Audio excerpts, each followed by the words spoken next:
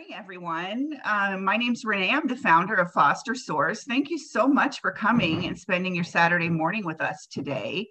This is a new panel for us, and we are really excited to have these panelists. This is a panel of parents in child welfare. So we have a foster parent, a kinship parent, a placement alumni, and a former bio parent who was involved with the system. And they have been gracious enough to come and let us ask all sorts of vulnerable questions and to learn from them. So we are very grateful.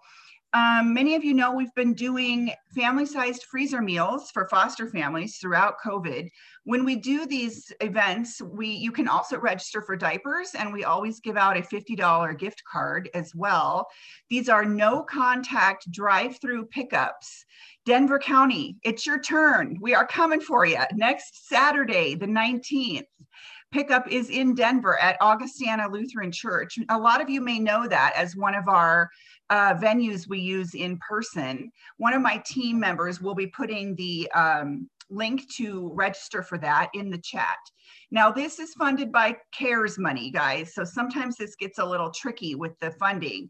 For this Denver Meals event, in order to register, you need to be either a foster parent who resides in Denver County, a foster parent who fosters for Denver County, or a foster parent who has a Denver County case, or a kinship parent in Denver County. Denver is including their kinship families, and we are super excited about that. Mary has just put the link in there to register. Please do. If your family is larger than 6 people, go ahead and register for 2 sets of meals. And again, the pickup for that is next Saturday. You can pick up for someone else if they aren't able to come. They just need to also be registered. Our general email is info@fostersource.org. If you have any questions about that, please let us know. You're going to want to take advantage of this opportunity. These meals are really good, and they really come in handy those days when, just those days. We have a connections event coming up on December 15th. That's our version of a support group. That's a weekday evening connections, and we do those for an hour, just a quick check-in. You do get a training certificate. I'm not sure yet that we'll have our Saturday connections in December. We usually have it the 4th Saturday of the month, and this year that falls the day after Christmas. So I'm sure as much as we all will need a support group that morning, we'll probably still be assembling toys and finding batteries and things like that, and probably not able to get a connections class. So we'll stay in touch with that. But for now, there is one on the 15th. So check that out. Mary's going to put the registration link for that in the chat as well. As you know, if you need anything, weighted items, car seats, mattresses, bunk beds, you can request that at any time from fostersource.org/requests. If you need respite, fostersource.org/respite. Our newest program is matching foster parents with a mental health therapist for virtual therapy. If you would like to be matched with a therapist, fostersource.org/therapy is where you can request that. For today's training and trainings we've done in the past, it will be recorded and later available for on-demand viewing. So if you know someone who didn't make it today, and we did get some emails in advance saying, I can't make it on Saturday, but will it be recorded? Yes, it's being recorded. It will be available on demand. For 2021, we are in the process right now of adding Spanish subtitles to all of our on-demand trainings. And in 2021, we will have some original Spanish language trainings. So we are super excited about that. All of our on-demand trainings are also available as podcasts, wherever you listen to podcasts. We do not give training hours for podcasts, but a lot of times people just like to listen again and get just that extra information soaked in. And I'm going to do a little pause so it's easier for Lindsay to edit. Good morning and welcome to our Parents in Child Welfare panel. We are so excited to offer this to you today. We are in webinar format right now, so if you can see and hear us, you are good to go. Feel free to chat amongst yourselves and with us in the chat and submit any questions for the panel in the Q&A. We are thrilled to have 4 parents with child welfare experience on our panel this morning. We have Lindsay Gilchrist, who is a foster parent. Wave, Lindsay, there she is. We have Gail Engel, a kinship, longtime kin parent, expert in kin. Makita Cotto, is that right, Makita? Cotto, thank you. Makita Cotto is a placement alum of the system, and she's going to share her story with us. And then coming in here shortly will be Tony Miner, who has experience as a bio parent in the system, and we are excited to hear from each of them. This is just going to be an open forum chat. So let's take this time to really learn from this panel. I want to thank the panel. This is a huge deal for us. We're so excited. And thank you to Team Foster Source, who does lots of behind the scenes running around so that Lindsay and I can look like we know what we're doing here on Saturday mornings. I would love to start with the panelists each just introducing themselves, telling a little bit about their story, and we'll go from there. Thank you. Lindsay, do you want to start? Sure. Thanks so much for having us all on. I'm really excited about this. My name is Lindsay Gilchrist, as Renee said. I am a foster and adoptive parent in Denver County. My wife and I have 3 kids, ages 5, 3.5, and 3. And our 2 youngest we adopted about 1.5 years ago from Denver County Child Welfare, and they are lovely and wonderful, all 3 of them. We are continuing, excuse me, we are still certified as foster parents, just on a hold at the moment, feeling a little bit overwhelmed with toddlers. But hope to continue fostering and have remained certified and open for respite. And then I also, in my professional capacity, I'm the director of the CHAMPS program that's through an initiative through Foster Source that works with pilot counties and then on the state level to improve programming for foster and kin families so that when kids enter care, that they're entering into a family-based setting and a family-based setting that's well-equipped and ready to support those kids. Awesome. Thank you, Lindsay. Gail, would you like to go next? Certainly. My name is Gail Engel. I am a grandparent raising my grandson. I am a non-certified kinship care provider, which we will probably talk about a little later, what exactly that means. My grandson came to us when he was born. Him and his mom lived with us for a couple of years until we figured out that she just was not able to. I was enabling her basically, and I told her she needed to go out on her own. It was not successful, and my grandson wound up coming back to me, and eventually we adopted him. He has fetal alcohol spectrum disorder, autism, and many other issues, which made it very challenging for mom to try and raise him and his sister as a single mom. I also am the founder and executive director of Grand Family Coalition, which is an organization in Larimer County that supports grandparents and other kin raising kin. The majority of them, again, are non-certified kinship care providers. I'm excited to be here because it's good for you to understand the difference between children being raised in the child welfare system, foster families, and kinship families. It is very different. So thank you all for being here. Absolutely. And we are so excited to learn more. I did put Grand Family Coalition in the chat. Gail, is there a website or a Facebook page for that I can share? I think she's going to put it in the chat for us. Awesome. Makita, would you like to go next? Sure. Good morning, and thank you guys so much for having me. I'm excited to be here.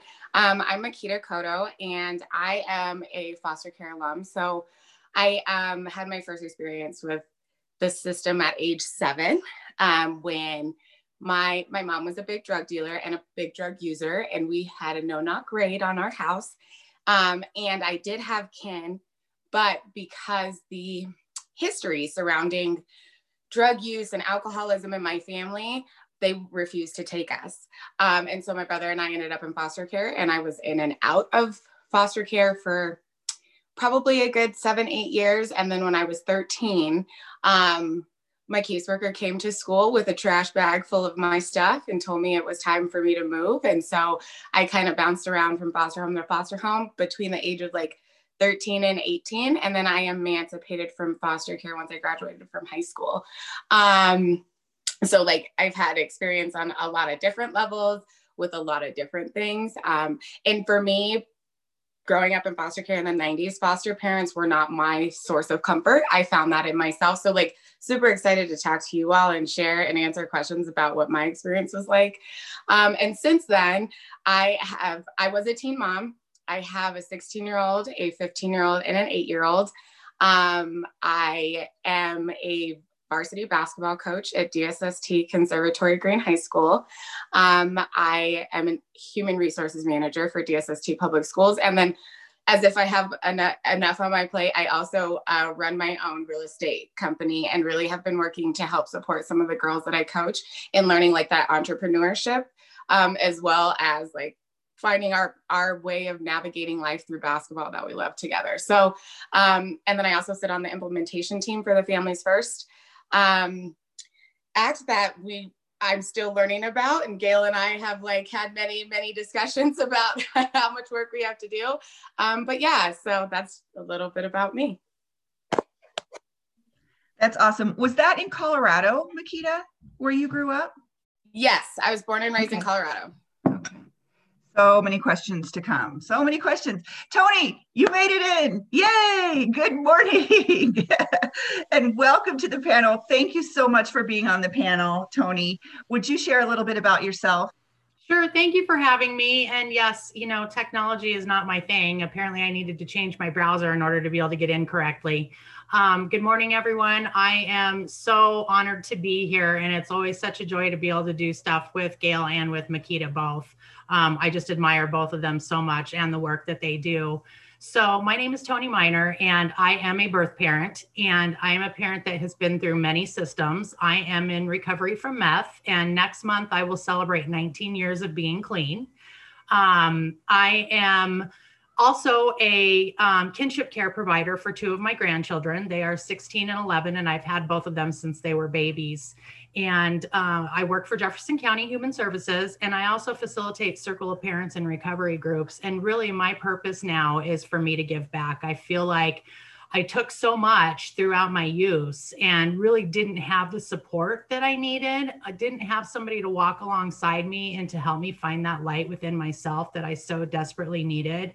And I sit on the Families First implementation team also with Makita and with Gail as a family voice. And really, I'm excited about doing this panel today, and really excited about, you know, finding out more about what Foster Source does and to help get the word out and to really get the support that we need for parents so that we can save families. Fantastic. Thank you so much. We will definitely get into Families First. Folks, like I said before, please submit any questions that you have through the Q&A. You do have the option to submit anonymously if you would like. I would like to start, if we could just shuffle through each of you again, with the question, what service do you think would have made the biggest difference for you in your role that you're representing today? What was, or services, let's put it that way, what was missing that could have helped you towards success sooner?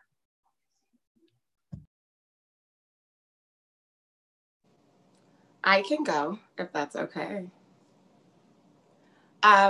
I think that that's a great question. And I think I sit in this, having listened to Families First and been a part of a lot of advocacy. I did work for Arapahoe County as a paralegal with my GAL for 5 years.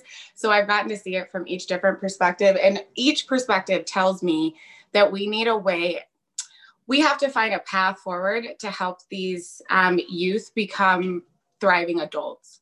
And so I think about services that I lacked, and in particular, just that day-to-day, how to be a person, right? Like how to self-advocate for myself in a manner that's going to be heard by others.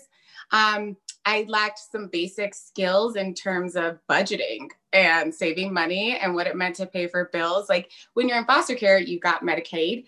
Foster parents have to feed you. You always have a roof over your head. So there's a sense of like shelter and that I had, that when I jumped into the world, I was like, wow, this is not it. This is not what I'm used to. I also think that just outside of once I emancipated, that continued support. I didn't necessarily need a caseworker to like check in with me monthly, but also to say like how, every couple months or something along those lines, how are you doing? What tools can we provide to you? And what supports can we give to you without feeling like I was still a part of the system, but more or less like, as I will do for my kids when they leave, they can call me and ask me questions, and I can support them. And so I think that that's definitely something that I lacked,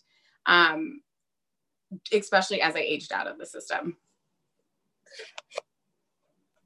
I mean, I feel like, Lindsay, tell me if you agree with this.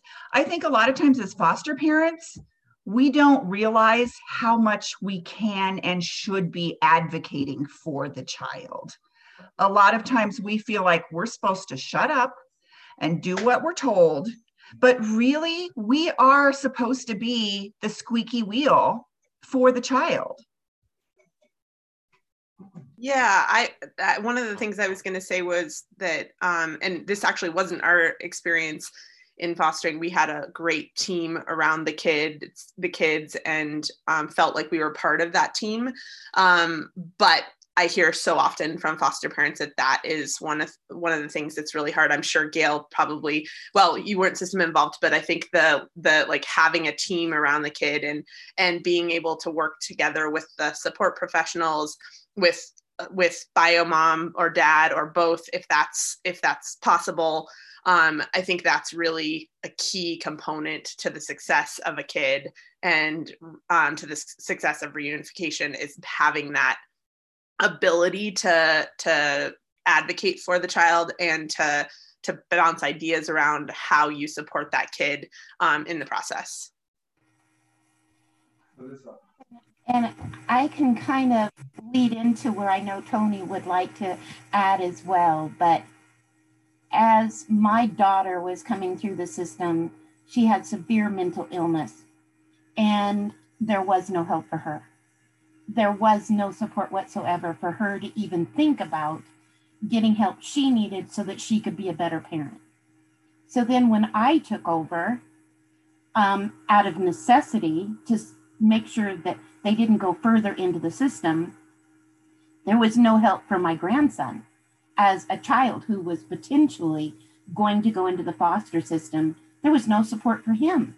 I struggled through the school system. I struggled through the mental health facilities. He wasn't even diagnosed until he was 9 years old. So there was no support for the child either. So then when I went to Child Welfare Services and said, would you help my daughter? Would you help my grandson? Would you help us? Well, the answer was, well, he's safe with you, so we can't help you.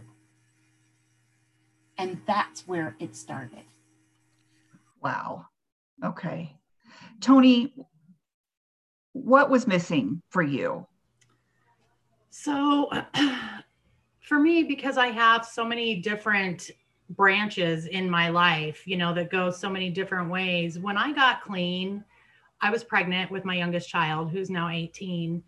And so when they came in and swarmed around me to help me, nobody helped my my two daughters. One was 14 and the other one was 8. And because they were so busy and so worried about me and my pregnancy that they forgot about them. And so my girls did not get any of the help that they needed and that they should have gotten. And unfortunately, both of my girls grew up and turned out to be the old me. My middle daughter is doing very well, but my oldest daughter is currently in prison and she's serving an 8-year sentence. To me, I look at that and go, too little, too late. You know, when she had her last child that I did not take custody of, I continued to tell everyone involved with her, she doesn't know what she doesn't know. We automatically assume that just because people have children that they know how to be a parent. My oldest daughter did not get the nurturing that she needed from me as a young child. So she did not know how to nurture her own children. And this is stuff that we should be supporting families with. And when parents and youth and families are coming in and saying, help us, we should be surrounding these families and supporting them in any way that we can. You know, and like Gail was saying, you know, when she's asking for help for her grandson, we unfortunately have to rise way, way up in order to meet the requirements to be able to get the help that we need in home. My grandson has been hospitalized multiple times on mental health holds. And it took for him to be hospitalized 3 different times within 6 weeks before they put Intense in home for my family. No family should ever have to rise to that need. And I truly believe that had he gone into foster care, he would have blown out of so many foster homes. But because I'm his grandma and I'm not going to give up on him, and I know Gail can relate to that 100%, that is why he is still with me.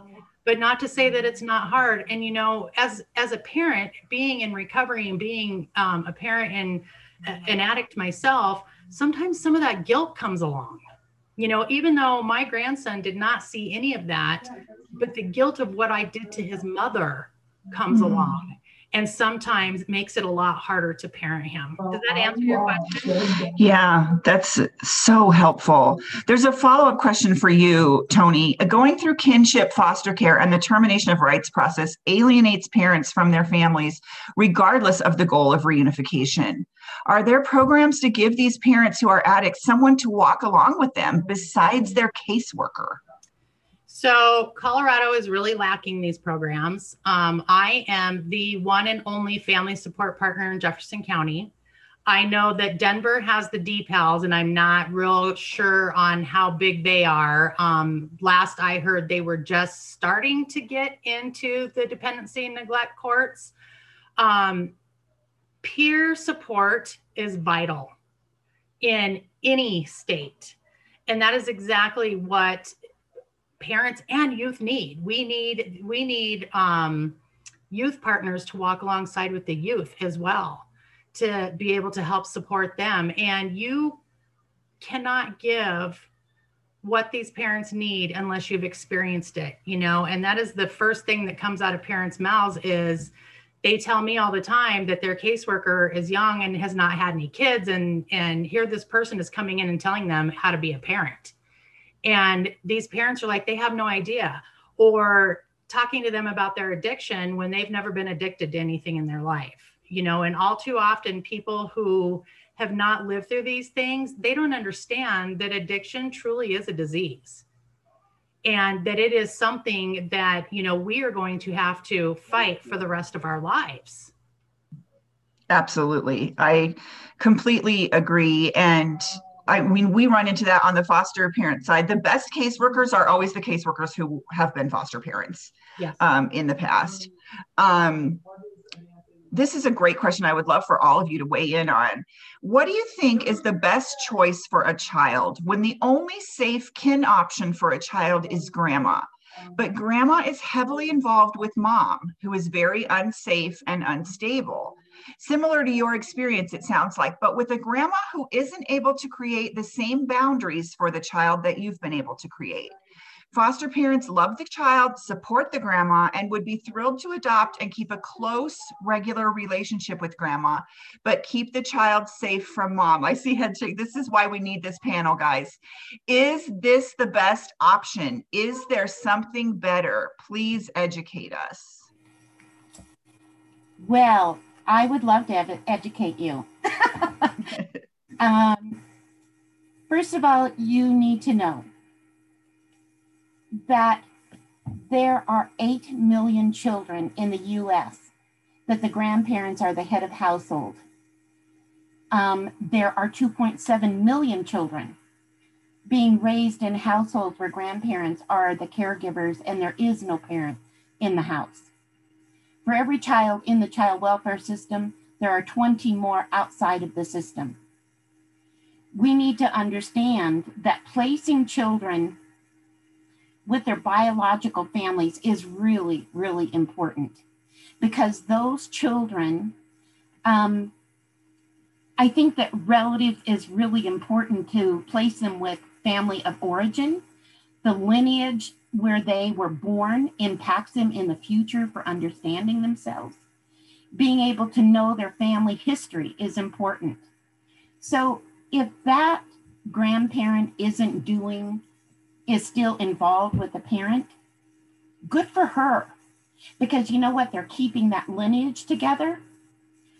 My daughter was so bad that she was drinking 5 or 6 drinks a day every day during her first trimester. Today, 13 years later, because she had my support, because I didn't give up on her, she's now raising her daughter by herself. She has not counted on me to pay her rent or anything else. She's doing it.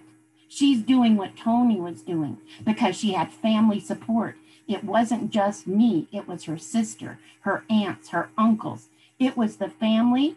And this child knows his family. This child knows his lineage.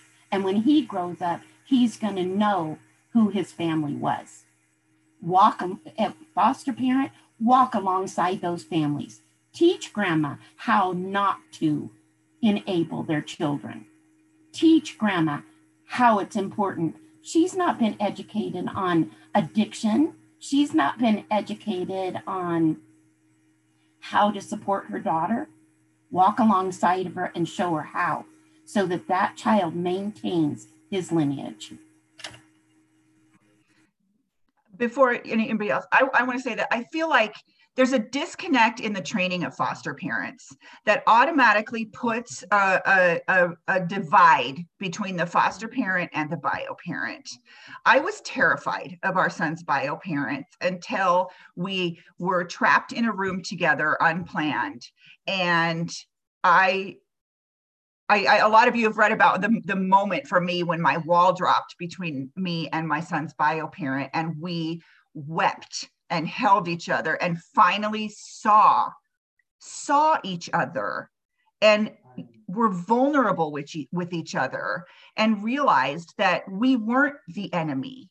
She immediately felt like a niece to me. She was immediately endeared to me at that moment. That should have been from the beginning of the case, by the way. And it wasn't, because we didn't have an icebreaker, because we were told that, stay away. So I do feel like there's opportunity there in how we train our foster parents. Anyone else want to weigh in? I just want to add that from the very beginning, it's not just foster parents, it's also the biological grandparent and the biological parent. Department of Human Services has a way of putting a wedge between them, and they never gain it back again. So it's not just the foster parent and the parent, it's the same thing with the kinship families. Yeah, it's interesting to especially learn from Gail and Tony even, because I have like zero context from my mom's side. And even like dealing with kin, that was not an option. But I think that that's a great question to ask. And I think about my own experience. Like I told you all earlier, my grandparents and my mom did not get along. And so in my grandfather's head, I was destined to be my mom. I mean, up until my wedding day, 7 years ago, he wouldn't walk me down the aisle because he swore I was a drug addict who was never going to be better. And so my view of what that looks like is very different. And my mom always set up this perspective of like being combative. So my foster parents and my mom and one foster parent, they did get close, but they started using drugs together. And so, but my grandparents did get relatively close to some of my foster parents as I got older. But I think that what I would say is to your question, I think it's important to put that child in a place where they are safe and where they can learn to thrive. As I think about how I've raised my kids and really trying to break that cycle, if we can't come outside of that and bring that child outside of that, they will repeat that. And that's where, that like push for prevention, and that I think that's key. And like Gail said, like that then can start to teach tools. It's amazing to me what you see once you're on the outside of your situation. If you're in it, you only see what you see. But the moment you can come step outside and say like, yeah, maybe I was enabling my son or daughter to continue to do drugs or do whatever it is. Maybe I didn't address their mental health issues. It's much easier to see that when you don't have a chaotic 13-year-old running around, cussing you out, sneaking out the house. And so I think that is key. But I think with that, the reunification piece is where because there is a lineage. I grew up in all white foster homes. I'm clearly not white. And so it took me years to figure out how to maintain my own Black hair. I didn't know how to do my own Black hair. And so that is also really important. And so I would push that with the thought that like, how do we build up that family, that kin family, to get their child back home with them? I'd like to weigh on that a little bit as well. And I have, a couple different perspectives because I did take custody of my first 2 grandkids. And when I took them, I knew that I was who and what was best for them. And mind you, like I said, my granddaughter's 16 and my grandson's 11. I am also a very protective grandparent. I'm a very protective parent with my grandkids. And that has been, some of the ways that people have looked at me. Well, she couldn't protect her own kids because she's a drug addict. So how is she going to protect her grandkids? Without people thinking that people can change, and looking at how far I've come. I have put up very clear boundaries with my daughter. And I have also let people know that it is totally okay for me to love my daughter and still be able to protect my grandchildren. My daughter, whenever she was when she was making bad choices, she was not allowed to come around my grandchildren. And I've made it very clear to her and to both of my grandkids' dads that it is my job to protect them, even if that means that it's from their own parents. Now, when it came to my last grandchild, I knew that I was not who and what was best for my granddaughter. At that time, and I'm a single mom with 3 kids. And she had suffered such severe neglect. And at that time I was dealing with my grandson's own mental health. I knew that if I took on another child, because they don't give the support to kin families that they do to foster parents. And I knew that me taking her could possibly put me over the edge and set me up for a relapse. And then what happens to the 3 kids that I have in my custody? I let her go into the foster system. She spent over 700 days in the system. And when she was finally adopted, I met the adoptive parents. They promised me that they would keep a relationship with us. And I'm going to try to get through this without crying, which is why the caseworkers picked them. They said that they knew the importance of my youngest grandbaby having a relationship with her siblings. And they invited us to the adoption. And as soon as they adopted her, they cut off all contact with her. Every now and then I will be fortunate enough to get a picture of her. My 2 grandkids that I have, they don't understand why they can't know their sister. They don't understand why she can't be in their life. And I still email them. I will send them pictures of her siblings. The last time I talked with the adoptive mom, she told me that she was doing me a service by keeping in contact with me and letting me have pictures of my grandbaby. And I hope and pray, I know that my grandbaby deserved to have a good life. She is in a 2-parent home. She seemed to be very, very happy. And she deserves that good chance at having a good full life with having 2 parents that love her very much. My concern is that when she gets older, because she knows that she's adopted and she comes and looks for us and we tell her that they would not let her see us, I worry about what that's going to do to her as an adult, because I'm not going to lie to her and tell her that I didn't want to see her. because we absolutely do. And I have all my emails and everything to back that up. I think that it becomes very, I don't even know the word, it's very complicated and very difficult when biological families do want to still stay in contact when a child is adopted. Because I know that these parents have no idea of addiction or anything like that. And before they adopted my grandbaby, one of the questions they asked me is, say your daughter got everything together and she was doing really well. Would you let your grandkids see her?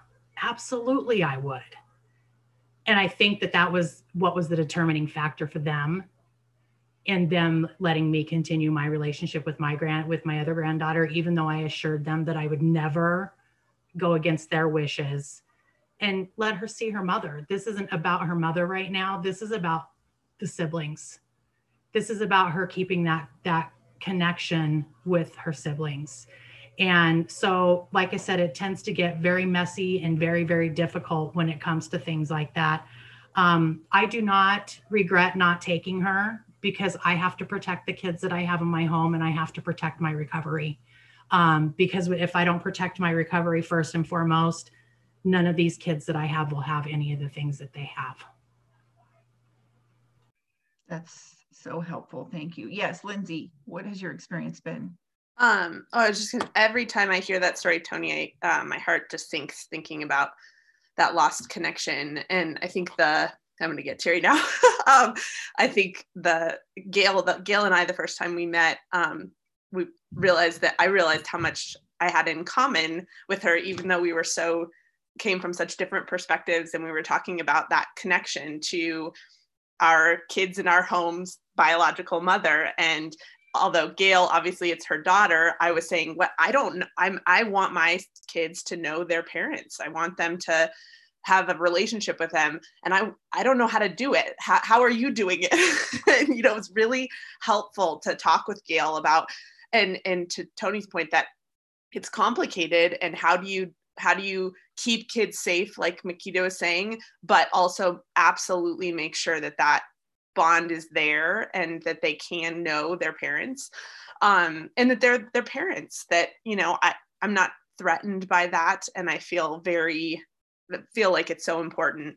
So I loved that when Gail and I talked, and we could really relate on I was like, help me, how are you doing that? And my youngest son, his mom is in recovery. It's been very limited, but she's doing well, and we're very close to his grandparents, biological grandparents, and we talk to them all the time. And so our hope is that relationship can happen, and we'll figure out kind of the best way possible to move forward in a safe way.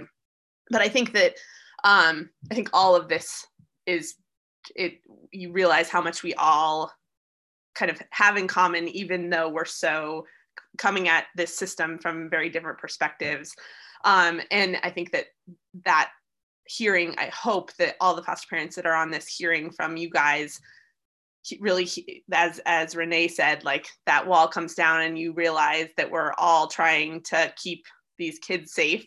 We all love these kids, and how do we move forward? I also wanted to just highlight one thing, Makita, that you said that I think would be really helpful to kind of continue that conversation, if you're comfortable, about being in having all white foster parents as an African American.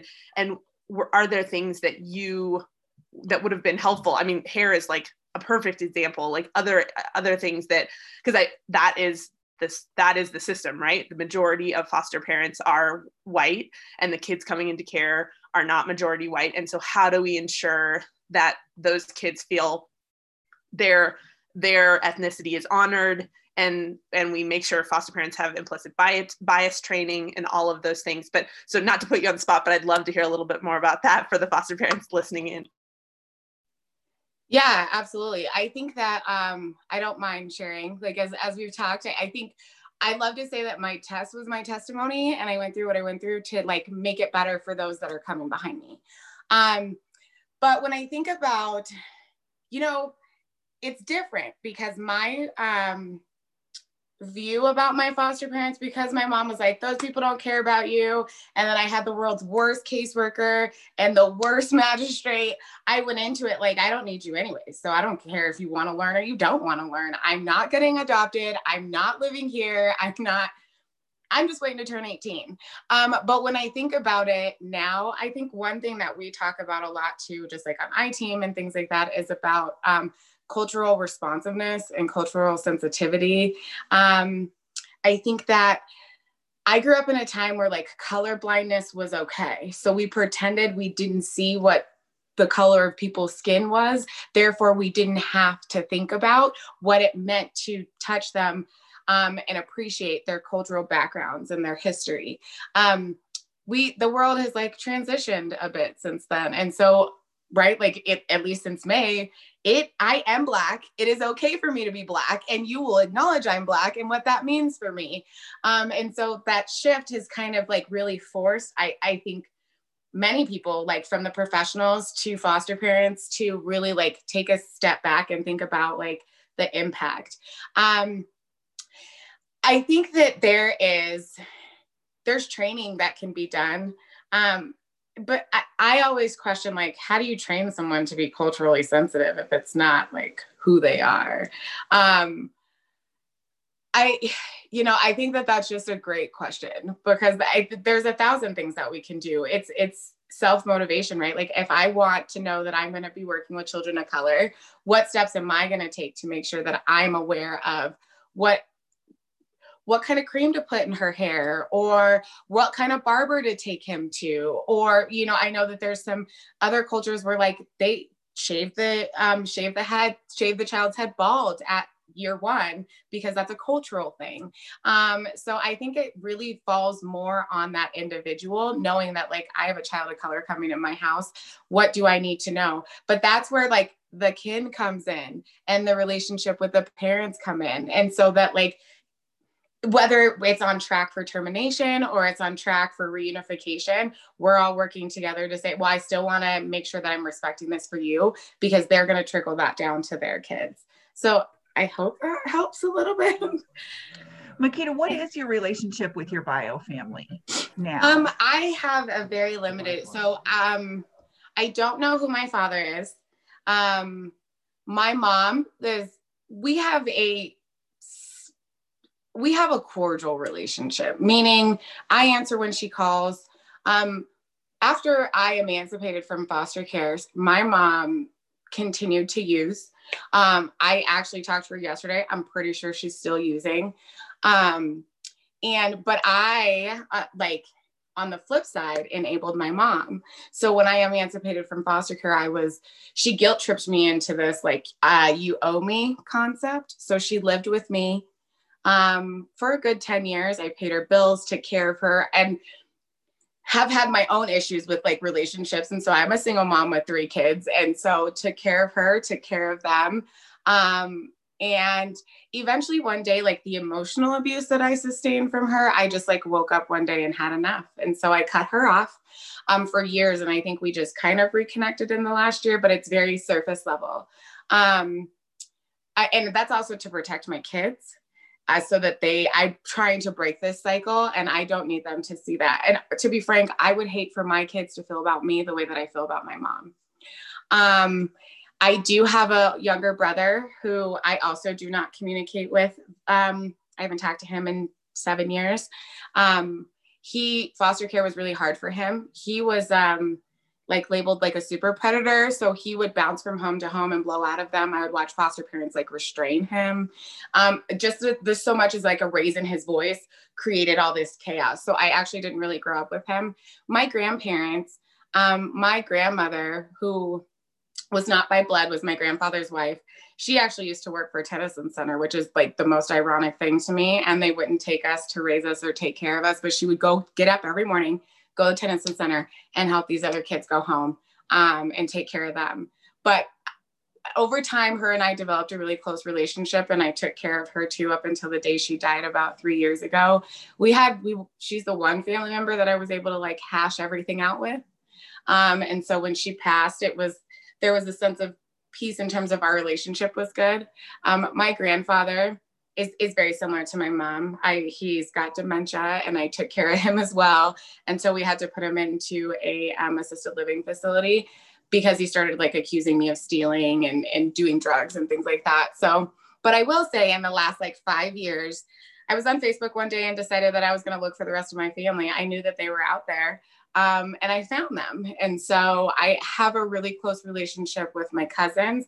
So my mom and my uncles were all drug addicts. They were all poor parents. And so we all had to kind of figure out how to do it on our own. So I'm super, super close to my 2 older cousins. We're having our first big family Christmas this year. I know COVID says don't, but I've never had that before. So super excited. Everybody's coming here. We rented a house and we're doing the thing. But I found that like my relationship with my cousins is much better than my relationship with the older people in my family. It's ingrained in their head to like be who they are. And I can't change that. So I just have to protect myself and the future for my 3 kids. And, you know, Nikita, I just love you. And it is difficult. I have a grandparent who is raising her grandson. He's now 13 and he stands, I think, about 6'1", and he's only 13. He has never seen his family other than his grandmother. One day she finally took him to New York to see his cousins and uncles and aunts. And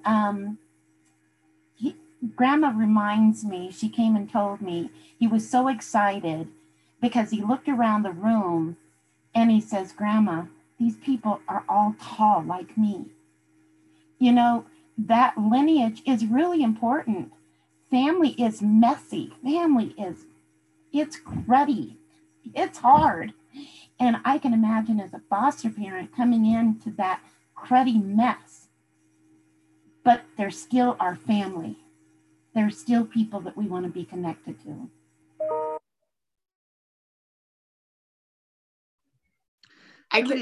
Oh, go ahead. Oh, I was just going to say, I can agree with that, Gail. I remember when I first saw my cousin, I was like, oh my gosh, there's someone that looks like me. You look like me. Wow. So I understand that.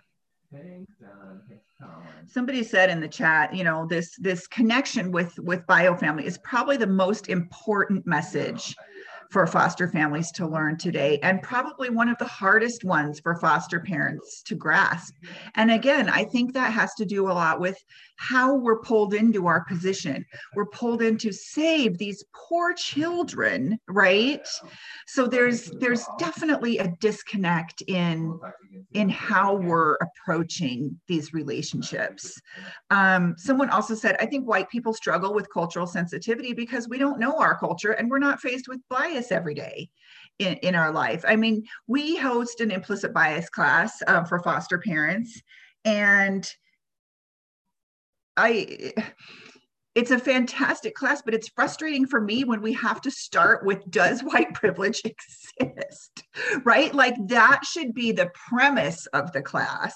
And that's where we usually start the class, with that as a given. But I know sometimes we've lost people already there. Yeah, this is so helpful to me as an adoptive parent, and with a child who is 7 and has been with us since he was 28 days old and still asks about his mom and dad almost every day. I miss them. Why can't I be with them? It's not fair. And Tony, if you would just accept me for my ignorance and help me understand, my fear is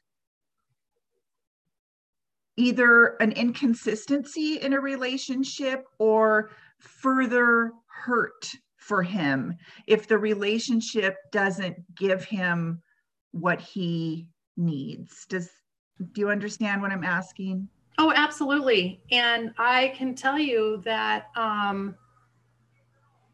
my grandchildren's relationship with both of their parents has been very inconsistent. But the one consistent thing that they've had has been me, which is what matters. Kids deserve to know their parents. kids have the right to make their own judgment calls on their parents. And this is conversations that I have with people all the time. I will get so ticked off and frustrated with my daughter and with my grandchildren's dads. And sometimes I have to catch myself because I will start being a little bit too vocal around them. And then I'm like, oh my gosh, I'm so sorry. This is not your problem. You do not need to hear what I'm saying. I tell my daughter and both dads that I want nothing more on this earth than to share my grandchildren with them. I would love to be able to have a weekend to myself and know that my grandkids are with their parents and that they're safe and that they're being taken care of. It's unfortunate because my grandson's dad still has not really accepted the fact, and I've had him since he was 5 months old, but accepted the fact that I am his parent. I am his grandparent, but I am his parent. I'm the one who's potty trained him, who taught him how to walk. I'm the one who wipes his tears when he has nightmares. I'm the one who has done and gone through everything with him, which makes me his parent. And, my granddaughter calls me grandma. She's always called me grandma. My grandson calls me mom most of the time and introduces me to people as mom. I think my daughter has finally started to understand that I'm like, a mom is someone who takes care of you, right? I don't expect them to call me anything. I'm like, you guys can call me whatever, as long as it's nice or as long as it's not by my name, because I see that as disrespectful. It's going to be grandma or mom. But it is hard, and it's hard to go through those inconsistencies with these kids. But I also don't think that it's fair of us to make those choices for them. And this is stuff that I have actually talked with their therapists about, because I want to make sure that I am doing everything that I possibly can to raise healthy kids. And by allowing their parents to be in their life when they are healthy, I think helps them to grow and helps them grow more fully. That's helpful. If I can also share, we've talked a little bit about trauma, and my daughter, her father was a coke addict, my daughter, and I left him because I didn't want drugs in my family. My second husband was an alcoholic, and he committed suicide, left my daughter with a second father that dismissed her. She had severe trauma through her first 5 years of life, which many of these kids do. By the time she was 16, she was a mess trying to figure out who she was. She was raised by her parent, but she still was a mess. By the time she had her 2 children, she wanted to know who her father was. Now, she wasn't raised in a foster system, but she still wanted to know who her father was. So she searched him out, found out who he was, and guess what? He was still a coke addict. But she had to know for herself. I couldn't tell her. She had to know for herself. So my grandson, I swore I would never take that away from him. We were told, because of his behavior problems due to his fetal alcohol, he probably would have been in 5 different foster homes by the time he was 6. Why? Because nobody has the love for him like I do. Nobody's willing to understand where he came from. His behaviors were really bad, and I had no support to help him. So a foster parent, I'm not sure, would have dealt with him. I think he would have wound up in the juvenile justice system. Today, he knows his mom. His mom comes to see him all the time. I've had to set boundaries. I've had to set specific things. She said to me one time, "Well, you never make opportunity for me to see him. That's not my job. That's your job. You need to figure out how to make that relationship with him work." He calls me mom. He introduces me as mom, but he still calls me Nana. My other grandkids, they know they're my grandkids, but they also know that I'm raising my grandson and that he's my son. family's messy. But the more we support our families and let those children grow and know who their families are, it's important so they know who they are. That's huge. That's a light bulb for me, and I'm guessing for a lot of foster parents listening. I'm so grateful for this perspective this morning. Gail, would you talk to us, please, about certifying versus not certifying as a kinship parent, and also the fact that what you mentioned earlier, that almost something detrimental has to happen before you can get some services? Yep. So, like I said before, when my grandson, we knew my daughter was having trouble. I couldn't get her help. So I also have disability. So because of his issues, it was really difficult for me to, I had to quit my job in order to find out help for him. So I went to Child Welfare Service and I said, what can you do to help me? Well, you need to open a case against your daughter in order for us to help you. I'm like, what? I need the help. And they said, no, sorry. Many of the grandparents that I support will tell you that sometimes a case is open. And as some of you have mentioned, that we sit on the Family First Prevention Service Act. So the new rule is that if a family, if a grandparent is being considered for temporary placement, they have 30 days to decide if they want to become a certified kinship care provider. When they become a certified kinship care provider, they receive a stipend to be a foster parent. They just happen to be related. Many times, depending on the county you're in, depending on the state you're in, they won't even tell you that you have that opportunity to become a certified foster parent. So then what happens if you decide to become a certified foster parent, the state regains custody of that child. As a grandparent, that's kind of disturbing to me. But if I'm going to be financially supported and receive a stipend to be a foster parent for my child, then maybe I'll do that. That's a choice that they make. If within that case, and that case opens, and the grandparent is not able to certify, whether it's not meeting the criteria, not having enough bedrooms, not having enough space, too many children, not enough income, whatever the case may be, if they can't certify or choose not to certify, they automatically give guardianship to the grandparent within the court system. Those guardians then leave the system and are no longer supported. What they receive, they are able to receive. If they do not receive Social Security for the child because of a death of the parent, if they do not receive child support from the parent, which most likely they usually don't receive child support, then they can reapply for TANF, which in Colorado is $128 a month per child. Uncertified kin, that is the only support that they get. They are left, you are no longer in the system, we no longer will support you in any way whatsoever. So that is the difference between certified and uncertified. And those children, in turn, live in poverty.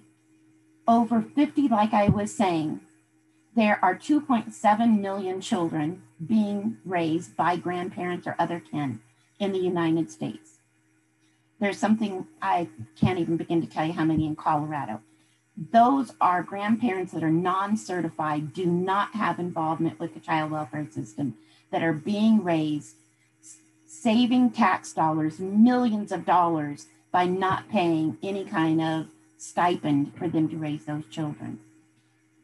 50% of those grandparents are single grandmothers living on a minimal Social Security. As you know, women make less money than men. Most women were, during their lifetime, were stay-at-home moms, so they didn't put into Social Security like the men do. So most of our grandmothers who are single grandmothers have an income anywhere from $800 to $1,000 a month. The $128 a month for stipend for TANF, and that's it. They wind up living on housing assistance, food stamps, but they make just a hair over, so they don't make enough, so they make too much money to get any kind of food stamp. So children wind up living in poverty. Some of our schools here in Larimer County will tell you 50% of their children are being raised by grandparents who are not supported through the child welfare system. That is sad. I had no idea. I knew that kin families had the possible option of TANF. I never knew how low TANF is. Never. What about WIC? Do they qualify for WIC? Oh, absolutely. Okay. But yeah, still. Wow. So you are not certified, Gail? No, I never was certified. And because I couldn't get the support I needed, I found it easier for me to adopt him. And the reason is because I'm disabled and he's disabled.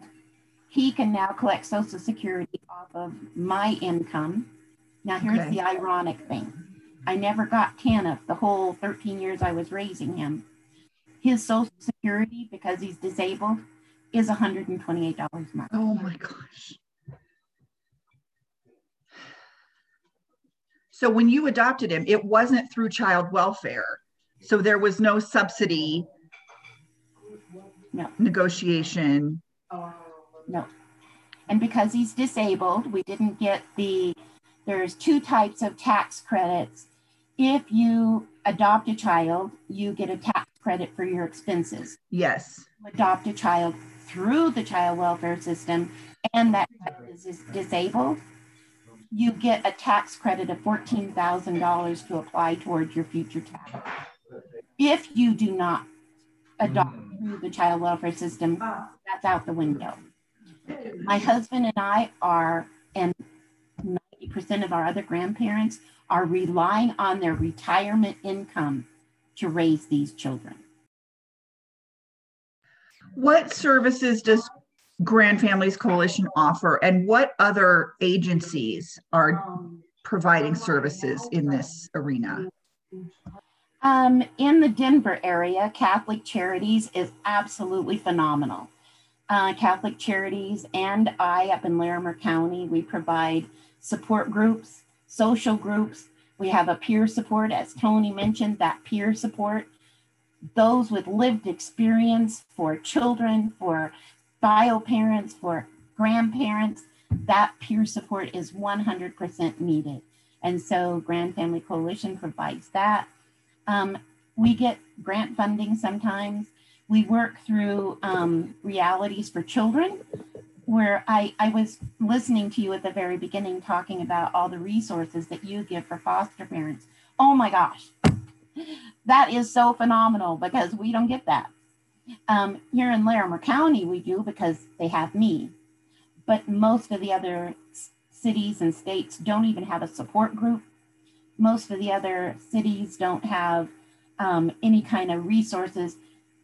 We take on these children at a moment's notice. We're just living our life and we get a phone call that says, hey, we got your grandchild. Would you like to come and take them? At a moment's notice. So we take them, and sometimes we don't have a bed. We don't have dressers. We don't have a bedroom. We don't have what we need. And so we have to scramble. So here in Larimer County, we have Realities for Children, which has what they call a Kind Connect. So we can ask for those kind of things to be donated to us. I think that Catholic Charities also does the same thing. I get a lot of reports from people in Colorado Springs that there's nothing, absolutely nothing.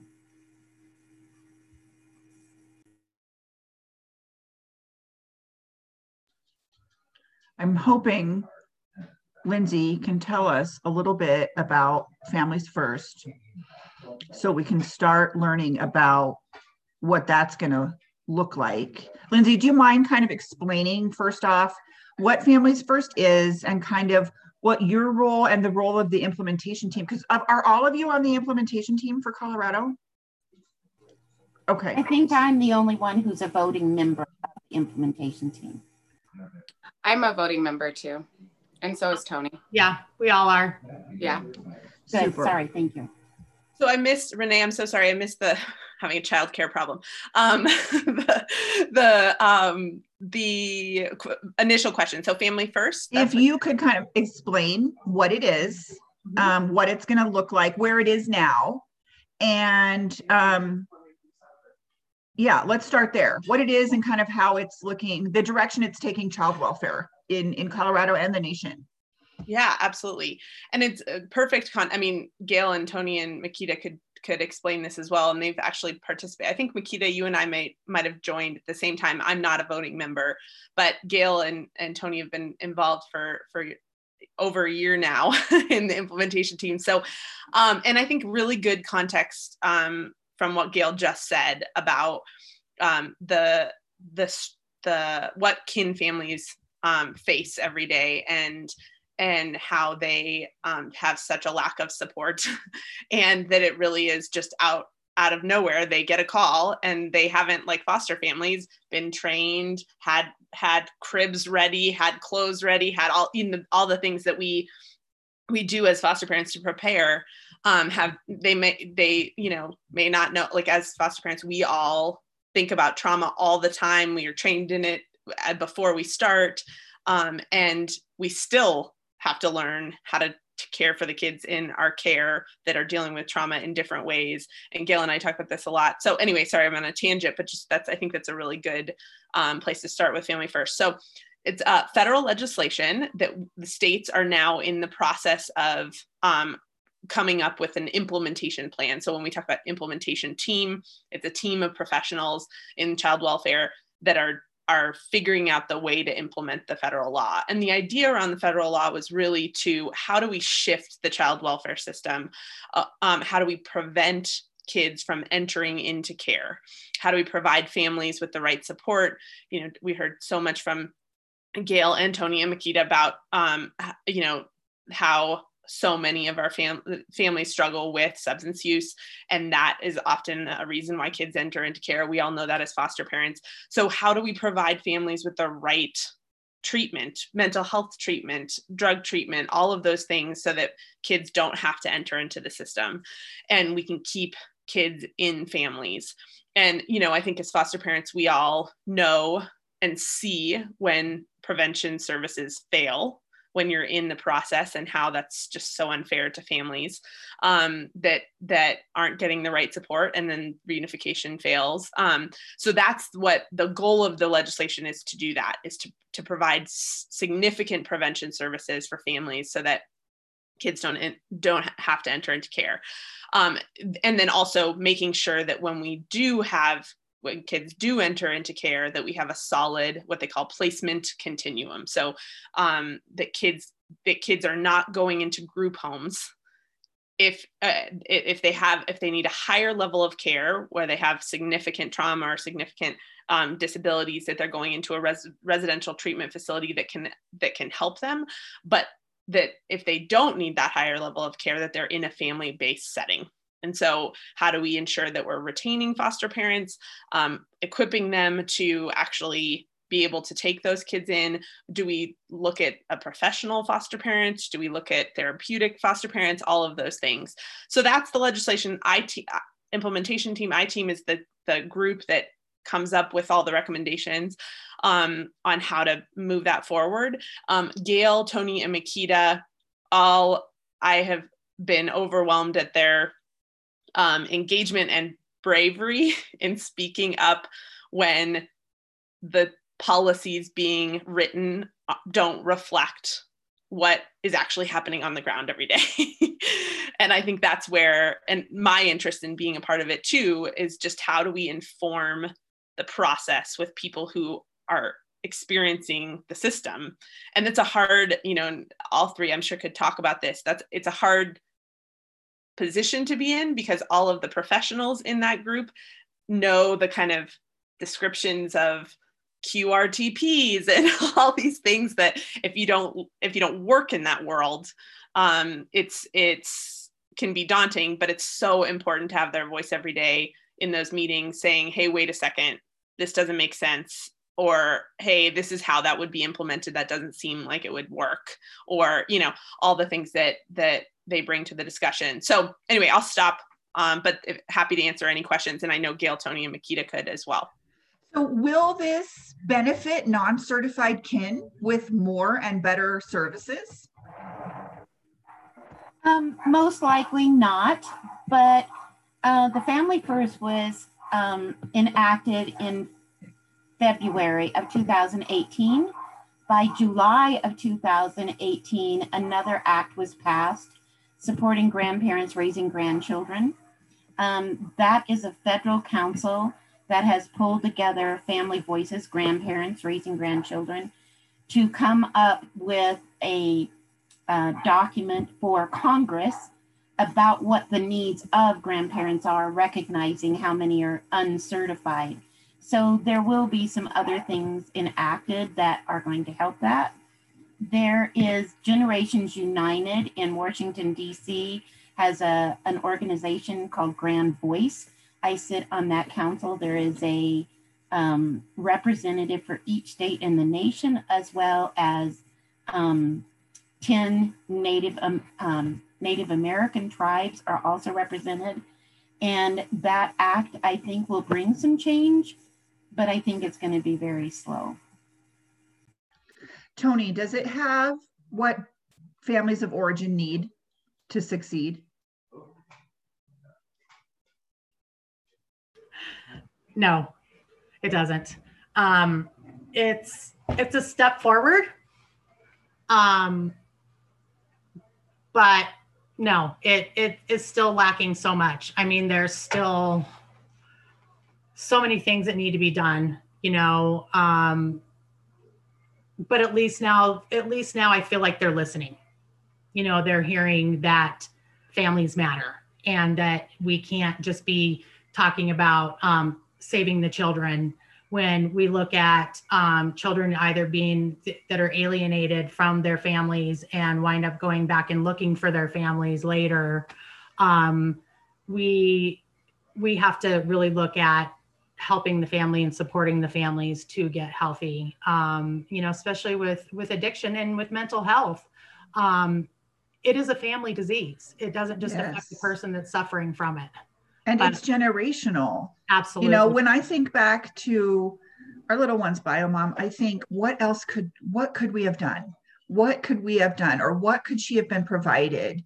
And sometimes I just feel overwhelmed because I think, I can't think of what could have been provided that could have helped her succeed, because she was fighting generations of foster care, of trauma and addiction and mental health. So how is that all supposed to be tied up with a bow in 6 months? I think that you hit a really good point. The thing of it isn't always generational. Sometimes it starts somewhere. But I also think that the mental health issue is the biggest thing. We've got to support the families, the biological parent, to stop the cycle.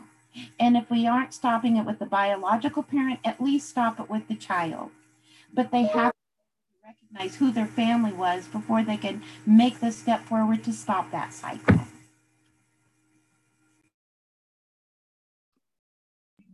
Makita, you were going to say something, right? Sorry, I was reading something in the chat too. So I was, and I'm happy to chat offline about that question in the chat. I think it was from Courtney, or we can chat about it. But I think that I love what Gail and Tony said about Families First. The one thing that I find, Gail was super sweet about coaching me into this idea that I did not want to do, because my first thing to her was if I say anything, are they going to hear me? Or am I wasting my breath? Is it just like hot air blowing up a balloon? And so she told me they would, and I sat back very quietly and just like really soaked in. What I think of Families First is lacking, and I agree with Tony, it's not setting up our kin for success.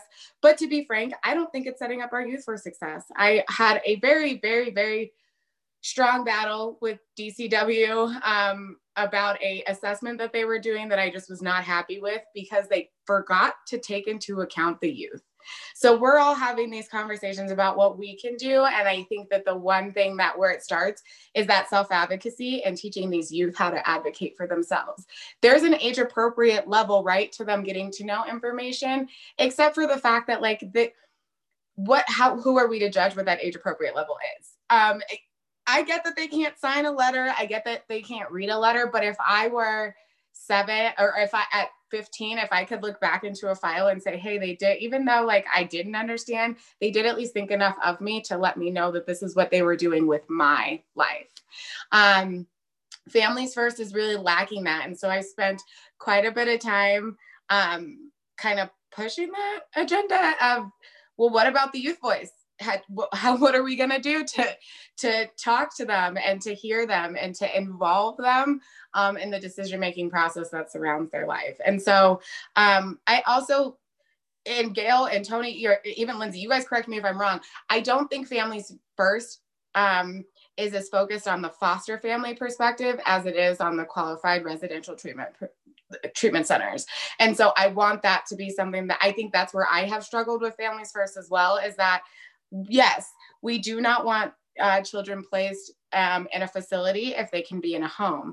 But I have heard a little bit about how we're going to continue to push the home perspective, whether it's therapeutic foster care, kin. I don't hear that. And I think that ultimately that's where Families First is lacking. So like all of us sitting on here, I think we are kind of at that bottom piece of what they're focused on. It's a lot of like, how do we spend these dollars that the federal government is giving us? And the qualified way to spend these dollars is these big treatment centers. And so that goes into a whole nother ballgame, right? Of like, are we sending these kids back down to juvenile justice pathway? Are we, but yeah, I think Families First has a lot of work to do. And I am not 100% bought in, I'm not gonna lie. So I agree, Makita, and this has been my struggle sitting on there. I came in at the very beginning of the implementation team, and I sat there for a year, and I will tell you, I felt the same way, Makita. It was like, is this really going to work? I'm just not sure that this is really going to happen. But okay, because I need to be here so I can hear what's going on. I need to be here so I can give my voice. But after a year, I said, excuse me, you see me, I cannot represent a woman of color, a child of color. What are you asking me to do? I don't know. I can maybe represent a parent because I have my daughter, but I don't know what it's like to go through the foster system. My child didn't go to the foster system. Why am I the only person on this team? It took me a year to get Tony and Makita.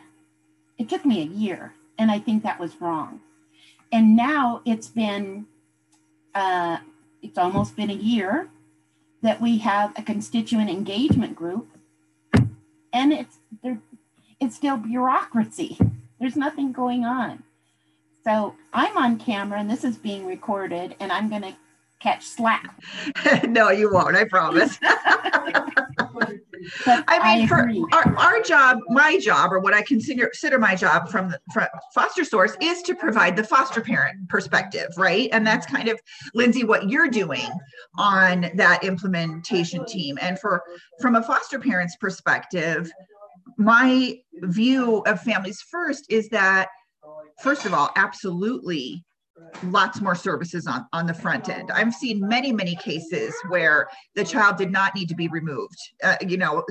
Enough services in advance, we could have avoided the traumatization of the removal. And the removal is a traumatization. It's a major traumatization.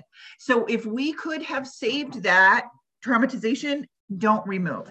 Now, there will always be a need for foster care. So those kids who come into foster care then, I think, and those stepping down from congregate or residential care will need a higher level of care. They will need foster parents better trained in trauma. And I mentioned at the beginning of the panel, our newest programming for these mental health sessions for foster parents. They will need that. There is a level of secondary trauma that comes with caregiving for all of us. And that, I guess that's kind of where our focus will be when Families First is implemented. But this is really, really interesting to hear your perspectives and hear that you have concerns too. I think also so this is a good kind of lesson, or I would encourage all the foster parents that are listening in today, that you're hearing the four of us kind of working really hard to elevate that voice, that constituent voice in these discussions. And we would love you to join us. You see, the impact of policies that are not informed by people experiencing this day to day. And so your voice matters. And it's really important. There's plenty of ways we could plug you guys in to these discussions. And I think, so we could use you, and we could use you as a team player, as I'm sure you all are, an advocate for these families, for reunification, for the children. And how do we do that as a team? How do we work? I think what I've valued so much is to be able to hear all Gail, Tony, Makita's perspective. That makes me a better foster parent. It makes me a better advocate.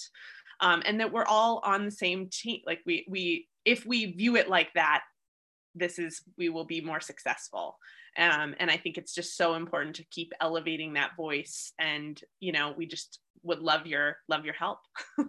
Yeah, that's a great point. And Lindsay, do you mind sharing, we mentioned at the beginning of the panel that Foster Source is the home to the Colorado chapter of CHAMPS. CHAMPS is a national initiative.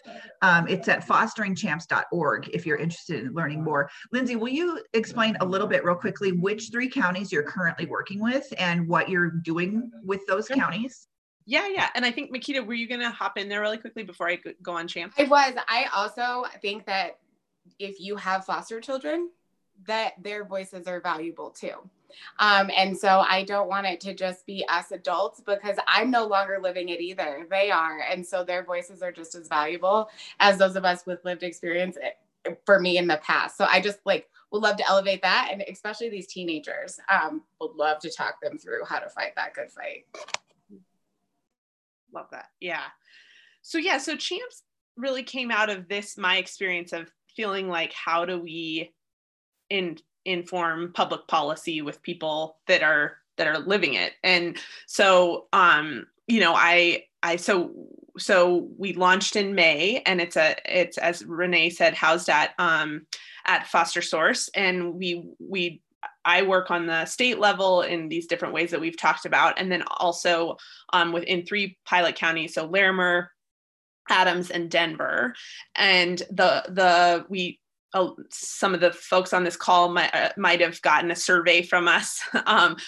We start with surveying foster and kin families, getting a sense of what their needs are, what their experience is. That hasn't happened in any of these counties, that getting that feedback from certified families.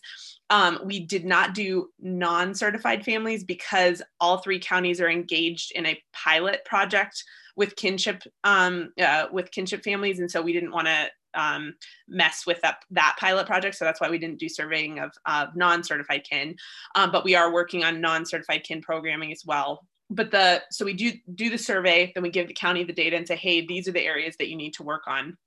And then we take the next step and say, okay, what are the things that we could do to retain these foster parents, to support them in ways that enable them to be better caregivers for their youth, and we have closed the gap of the need for placement and the amount of parents we have for those placements. So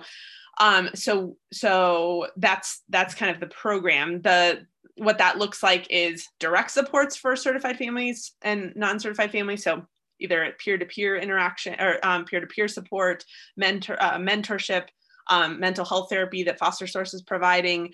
And then also, so that's kind of one track. And the other track is really, how do we break down some of these cultural barriers and in the system, and how do we, as so many of the folks on this call probably could attest to, how do we be a better, strengthen that partnership between the department and families, so that we can actually work together. So we're doing some trainings. We're also really focusing on that foster birth parent relationship. One thing I would encourage everyone to walk away with from this conversation is meet bio parents right away. Unless there is a safety concern, I would say, and chime in here, guys, if you feel differently or have anything else to say about this too, but I just feel like that sets the relationship up for success. It is, as Gail said, it's messy, it's complicated, it's all those things, but meet the kids in your care, their family, if you can, as quickly as possible. Encourage that, ask for it. So we're starting there. How do we do icebreakers well, those kinds of things. And the hope is that it would be a statewide initiative, that we would be able to build out the piece that Makita is talking about that's missing from Family First, that what is going to happen within the foster care system. How do we create family-based settings, whether that's kin or foster, that work, that help? And we know, obviously, so many of those work, but it's a failed system right now, and how do we fix it? I would like to chime in a little bit about making sure that foster parents connect with the parent. I think that is very important. But, and this is going to sound really awful, but it needs to be said. I have many, many grandparents who come to us and say that my grandchild was placed with a foster family with the intent that they are going to adopt.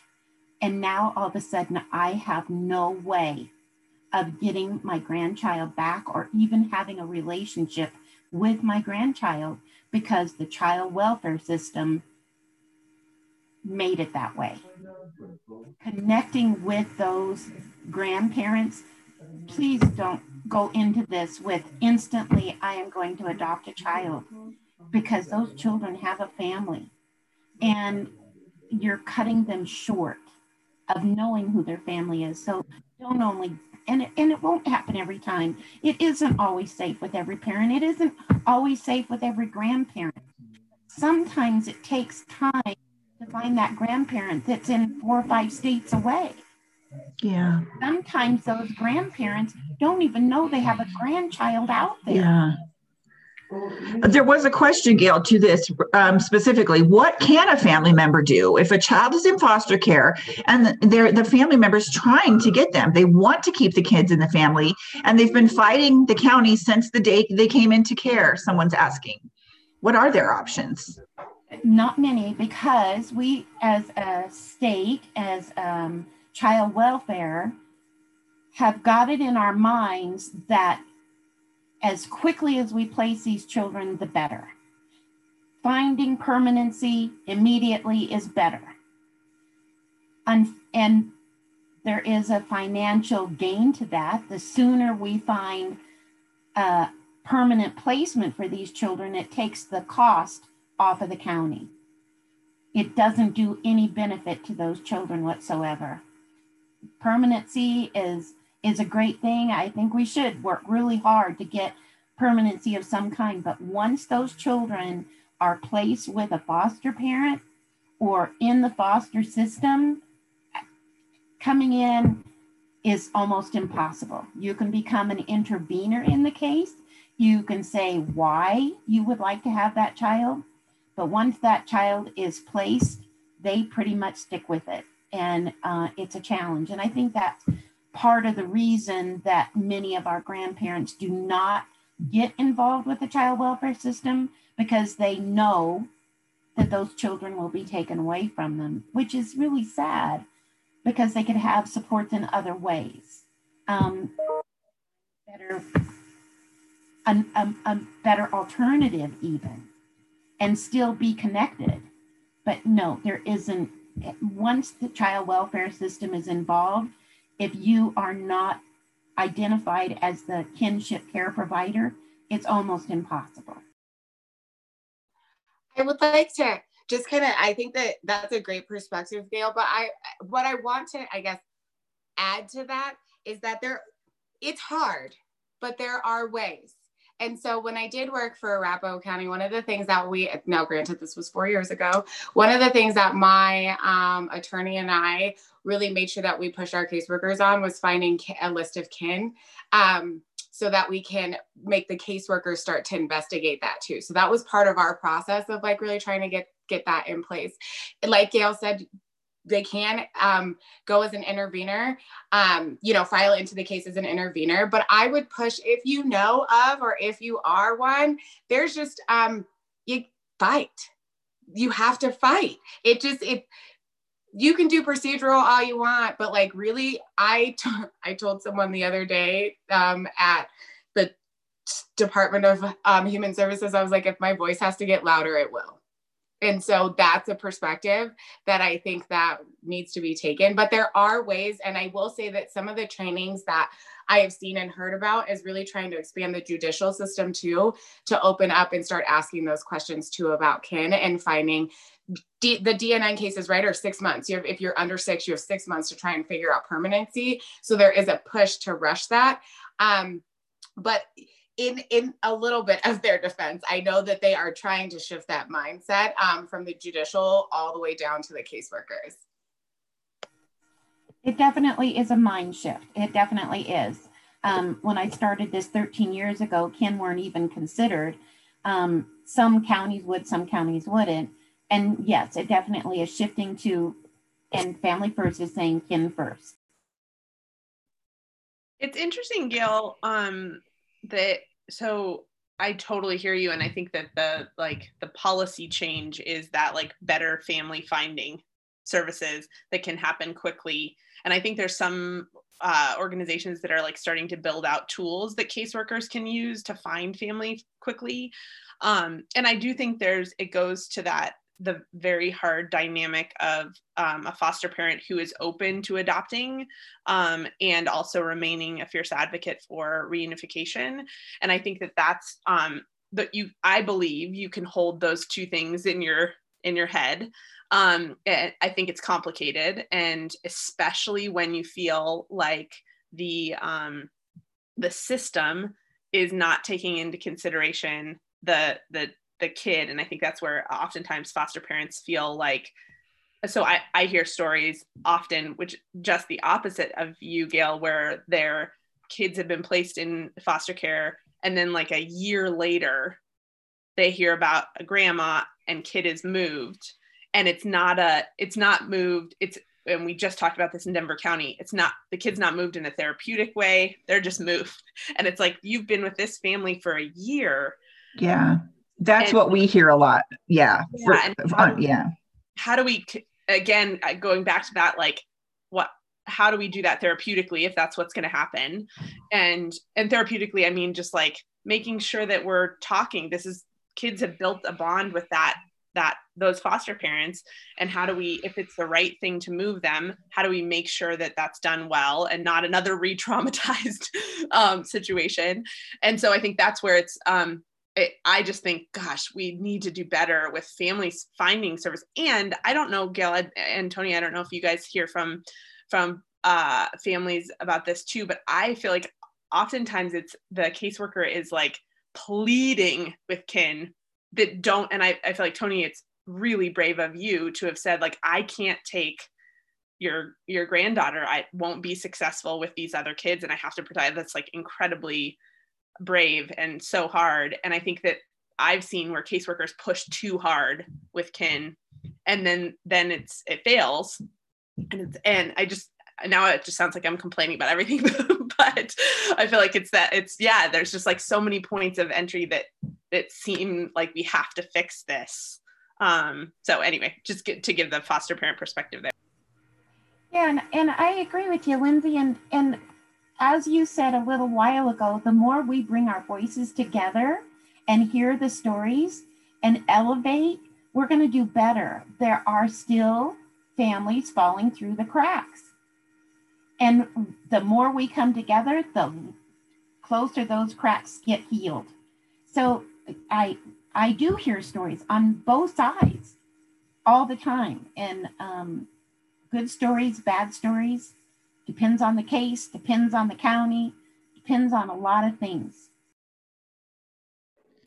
Yeah, I mean, my experience has been that 6 months DNN deadline is rarely met in my experience.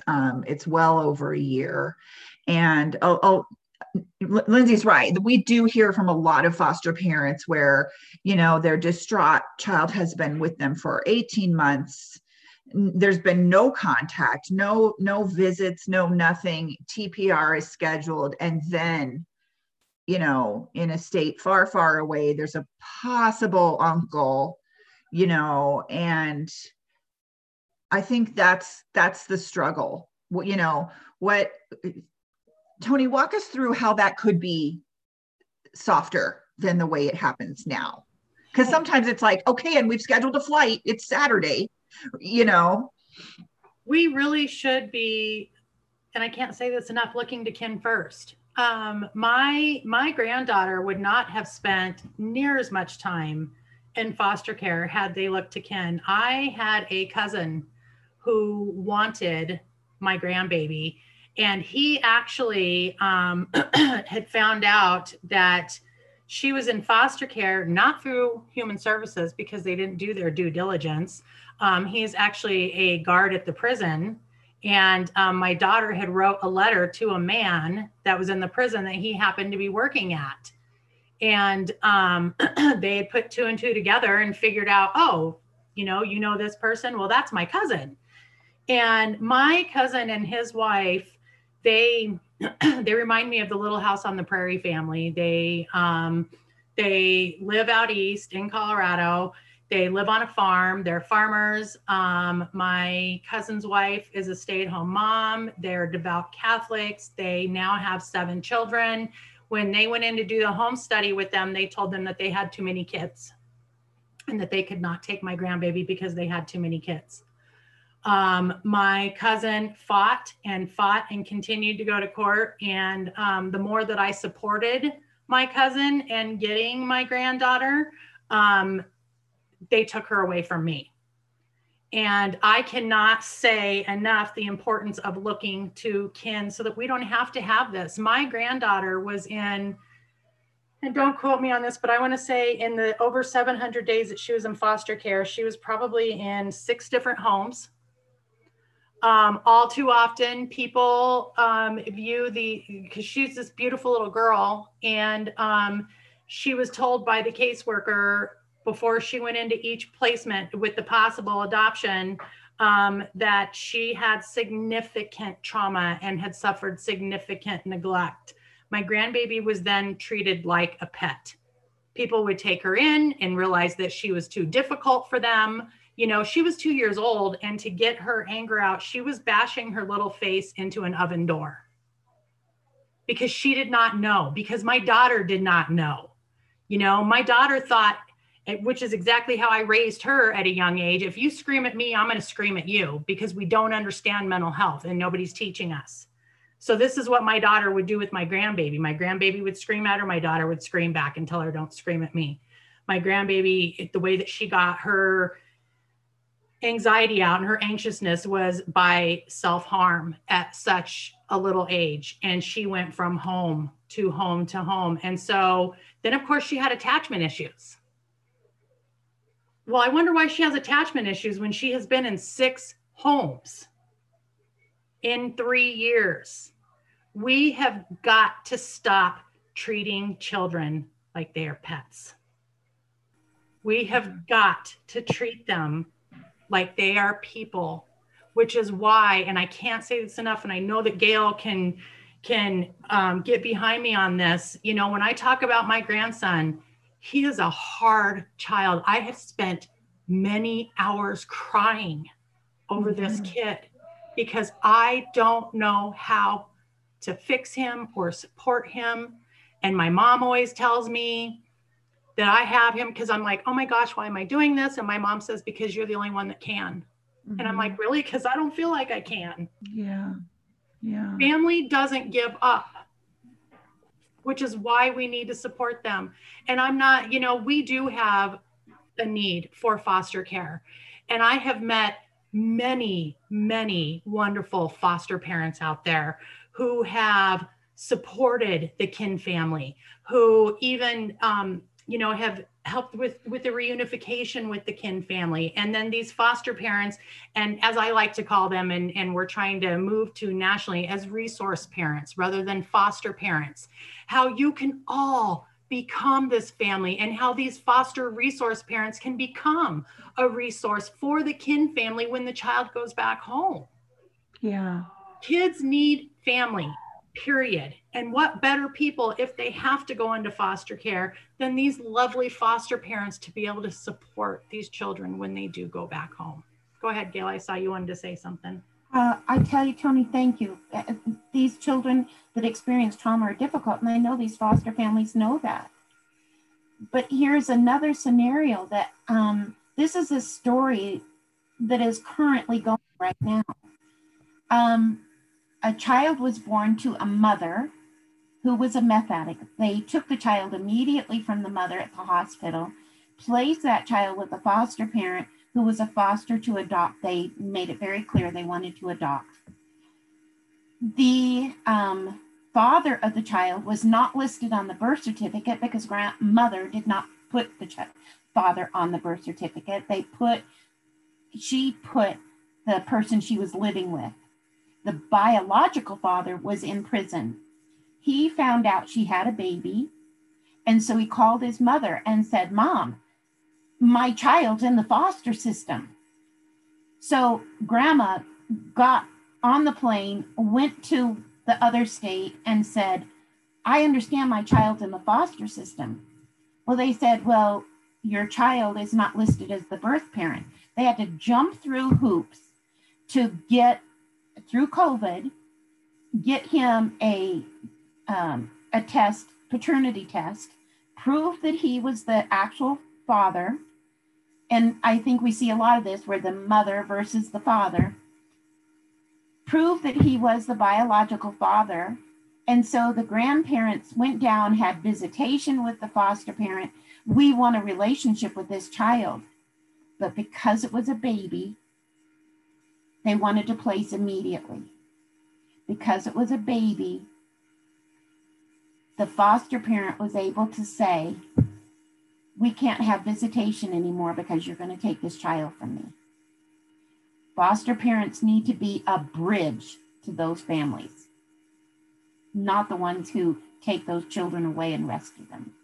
And I don't mean to sound harsh. I don't mean that there are not foster parents who we need foster parents, because we don't always have a good grandparent who's able to do it. We don't always have that, but it is not every case. I think that's a great perspective. I want to end this session just kind of coming back to that a little bit, Gail, and a little back to what Tony said about foster parents. This has been a big learning experience for us today. We've had to be really vulnerable and listen to truths that make us a little bit uncomfortable. I actually have a private message from an attendee saying this feels kind of like foster parent bashing. And foster parents do experience sometimes being villainized as the bad folks that just want to adopt and take all your kids away. And that's not where we're coming from in our hearts. I promise you that. We really, I think everyone involved in a child's case loves the child. And that's a good thing. So I guess I'm saying I appreciate all of this and helping us learn to be better, while I also want to encourage the foster parents that was not our intention. Yeah, does anybody want to jump in on there? I'm happy to. I apologize. No need for any apologizing. Yeah, no, I think of it. So I work with teachers on a regular basis. We're in the middle of a pandemic, right? Nobody wants to go back to school. And I have to regularly remind these teachers that I work with that, like, yeah, we're making it difficult for you right now. The world is making it difficult for you, but you're doing the Lord's work. And so while my experience with foster parents was not great, I can also own I went into that situation with a different perspective. But I think that there are gaps to be bridged throughout the entire child welfare system. And sometimes what feels like bashing is really designed for you to start to see something from a different perspective. And so I'm not downplaying, or I don't want to take away from, because I can see that too. But I think that there are situations where respondent parents have to sit, and sit in a courtroom and it feels like parent bashing. And there are situations where youth has to sit in a treatment conversation that feels like youth bashing, but it also is like another way to like push the needle to think a different way. And I want to say that I think that someone that is willing to open up their home to a child for whatever reason at any point in time is doing something amazing to make this world a better place. And so while there are two different perspectives, regardless of what your situation is or how you're connected to your kids' bio parents or all of that, what you're doing every day is making this world a better place for one person who hopefully then will make this world a better place for someone else. And so I always like to look at it like, I hear you, but I know me. And so Right. that would be my piece of advice for you. And it's not an us versus them, right? Lindsay, what were you going to say? Yeah, I was going to say, so to Tony's point about feeling like you're crying because you're like, how do I help this kid, and how do I help my grandson? I have felt that for my adopted kids. I mean, and they're dealing with their trauma all the time. I know the foster parents on this call feel that love and devotion and commitment to kids with trauma who are struggling in ways that we can't help sometimes. And it breaks my heart that your granddaughter has made those moves. And I think the foster parents, I can only assume the ones that are calling into this call are the foster parents that are committed, because that's just that you would be interested in this conversation if you're committed to reunification and to figuring out ways to support kids better. And so I think that I just go back to that idea that we are all on the same team, that we are all experiencing these really, really difficult things. And I so appreciate all the parents that are listening in. I mean, to be super vulnerable, the things that Gail and Tony and Makita say sometimes sting. As a foster parent, you want to be like, oh gosh, that's hard. Like, that's hard to hear. And I think that I'm committed, and I think these women are committed to continuing to come back to the table and have those hard conversations, because we're all on the same team and we want to find solutions so that none of these families continue to experience this. And so I appreciate the person who said it feels like foster parent bashing.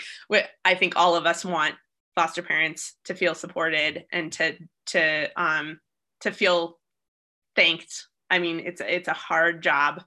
And so I think that, yeah, I just hope that people leave today feeling like this is hard, and we got to keep talking, and we got to keep trying to figure out solutions as a team. And I would just like to piggyback a little bit on that. We all should be a team. And, I too, if I came across as crass or, made anybody feel like we were bashing them. But as Makita had said, parents and youth also feel that at times too. And, sometimes the things that sting us the most are the things that we need to open our eyes the most to. And I really, value being able to be a part of this so that we can share our perspective, because all too often, foster parents don't get to hear from us. They don't get to hear from the youth or from the parents or from the grandparents. They get to hear from each other. And like I said, foster parents do serve a very important part on the team. And we all should be working together as a team, and we should all be coming together as a team for what's best for the family. And again, I do apologize if I sounded like I was bashing, because I was not. I don't blame the foster parents at all. I blame our system. Our system has put a wedge between all of us. And if it stings, it's because we need to do better at working together. We need to have better communication with each other. And so that's the only intent I have. It's not to bash anyone. No. And I absolutely agree. And this is how we work through that, is sitting in our own discomfort. Foster care is a huge lesson in sitting in our own discomfort. And I'm so grateful to all of you for being vulnerable with us and sharing your truth with us and giving us grace as we all learn how we can better support each other. Our Lindsay has popped back on. Lindsay, there was one thing before you walk everyone through, when we were talking earlier about, having things decided for you. And it made me think of when you were, what was it? You were 17 or 18 and your caseworker was like, yeah, we're going to place you for adoption. Yeah. I looked at her and told her she was stupid. Yeah. I mean, point blank, that's what I said. I was like, I am screwed up. I'm almost 18. Nobody wants me. Just emancipate me and save everybody the time and effort. Well, and you wanted to be with your mom. Yeah. I mean, ultimately, yeah, that's what I wanted. But somehow that wasn't part of the conversation. No. I quickly went there, though. Yeah.